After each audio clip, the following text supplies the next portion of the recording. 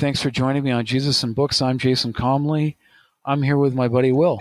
We're going to be discussing the book Jesus, A Meditation on His Stories and His Relationships with Women by Andrew Greeley.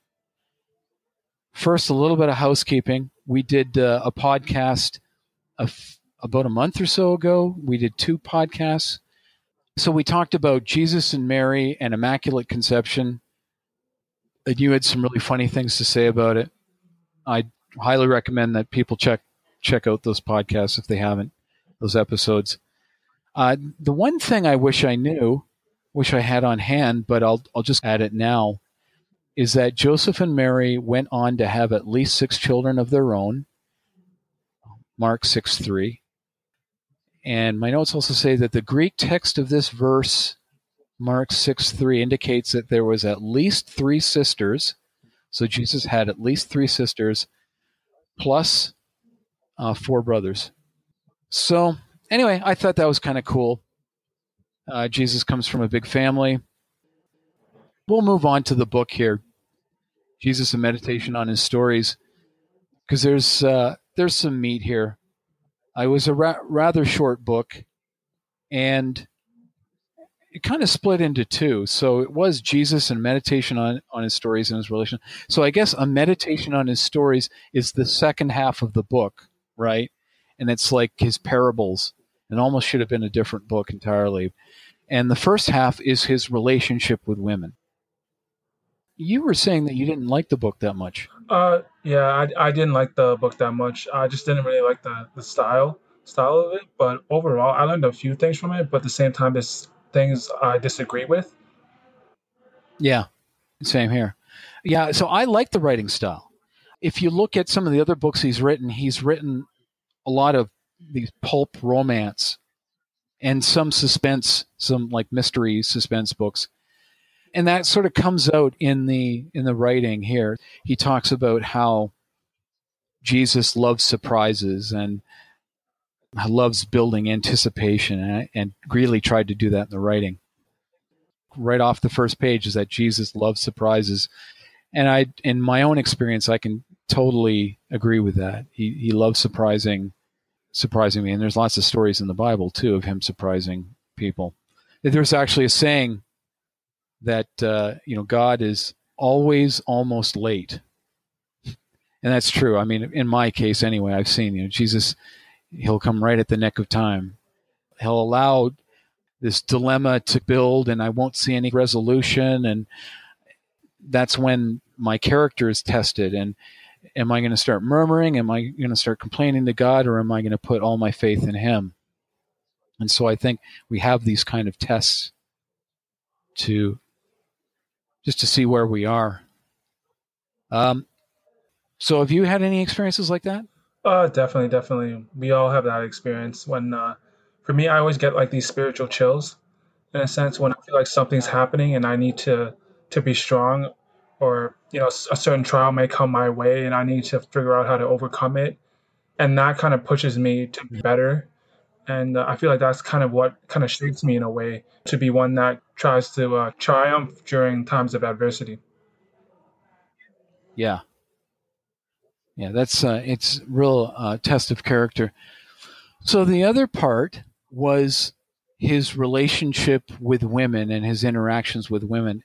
The way that Greeley describes these interactions, like, for example, the interaction with the Samaritan woman at the well.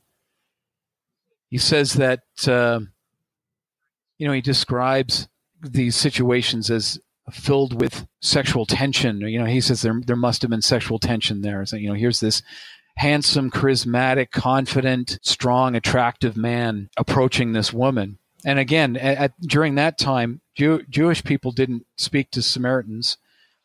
Men didn't speak to women like that.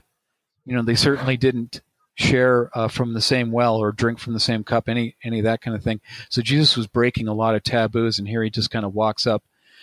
Now, and I agree that Jesus could have been charismatic and confident and charming, but we know in Isaiah 53:2, that, he has no form nor comeliness when we shall see him, and there's no beauty that we should desire him. So if Jesus was to fulfill that prophecy, he wouldn't have been good looking, but he could have been charming. Any thoughts? Well, I understand your point of view and what also says in the Bible as well. Uh, but from what I got from this book, and I took in for myself, we're all men, and Jesus was a man, so I'm pretty sure we all have more hormonal attractions to women. But I realized that for him, it's probably he had the importance of this mission. What's funny is what I've learned on my own time is that the power of sexual energy, and through meditation, we're able to cycle that energy to be more productive. And I believe that's what Jesus did. Yeah. He used that energy to be more focused on his mission. Okay. Yeah, I mean, that energy can be channeled, creatively or productively. Shaolin monks and Buddhist monks and all kinds of people don't have sex, and that energy needs to go somewhere. The one thing that Greeley, he broaches the subject of how Jesus was likely probably married, right, to maybe one of the sisters of Lazarus. There's that prophecy in Isaiah, and I don't know exactly where it is, but there is that prophecy that Jesus would have children, right? So I should probably link to it in the show notes when I find it. And he was called Rabbi. People called him Rabbi, and according to Greeley, you would have to be married in order to be a rabbi. So who knows? But there was that kind of element that could throw some people off, I think, if they're reading about Jesus for the first time and they want to understand him. This might be challenging. This might not be a good first book. So what do you think? When it comes to like his interactions with women in this book, I thought it was kind of interesting because you mentioned that Jesus was there was rumor that there was like Jesus was married to Mary Magdalene, and they were married and they had a daughter named Sarah. But we don't really have any much information on that. It's definitely a possibility. Also, there was Martha and Mary, and this was kind of interesting. Is that like in the book they talked about how this was like sort of like a love triangle thing with Jesus, and I thought to myself, hey, still a better love story than Twilight. Also, what I realized, is that Never read Jesus it. had a. Pardon me? Never read it. Oh man.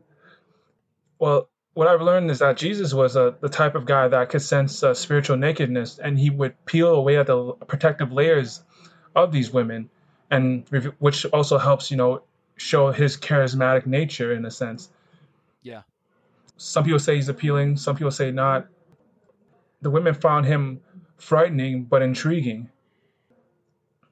Well, he was an egalitarian, right? He treated men and women equally, and he had this posse with him, which were a number of women as well, as men, and in fact, you could say that the women were more loyal to him in a sense. I mean, they were with Jesus on Golgotha when he was being crucified.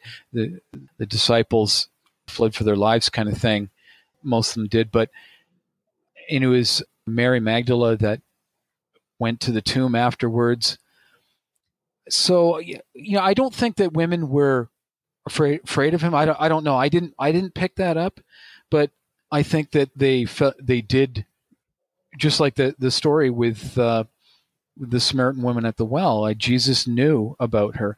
I think what is misinterpreted is perhaps sexual tension or being appealed to. Jesus just had a deep interest and love for everyone that he interacted with.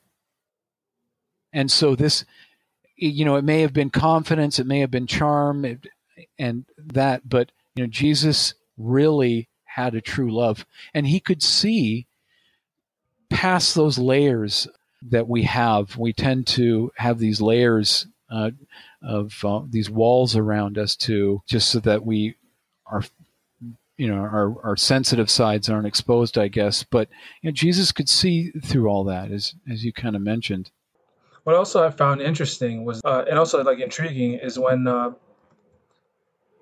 that woman that was washing Jesus' feet, she knew Yeah, intuitively that Jesus was a protector and that she would be safe and not face any ridicule when she was with him, which I thought was kind of interesting, and that Jesus had a respect for it and promoting equality.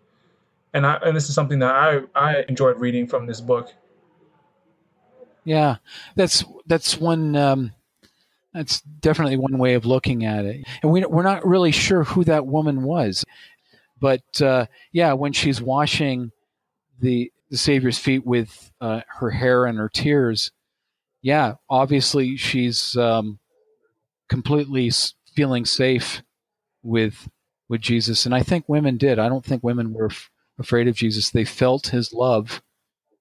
He treated them with dignity and equally, and thereby breaking taboos, some taboos of the day. In fact, that might be a good place to end. I don't know if I would recommend this book. Certainly, there are some interesting parts there. It's not a long read. I think his interpretations of the parables that Jesus taught are pretty good. So might be worth picking up at the library. Hmm. But And thanks, Will. Thanks for joining me on this podcast. oh, no problem, no problem. And I just want to leave on with one note. Sure. If one wants to know the quality of a man, like for all the girls out there, if one wants to know the quality of a man, one must study the way he treats the women. Yeah.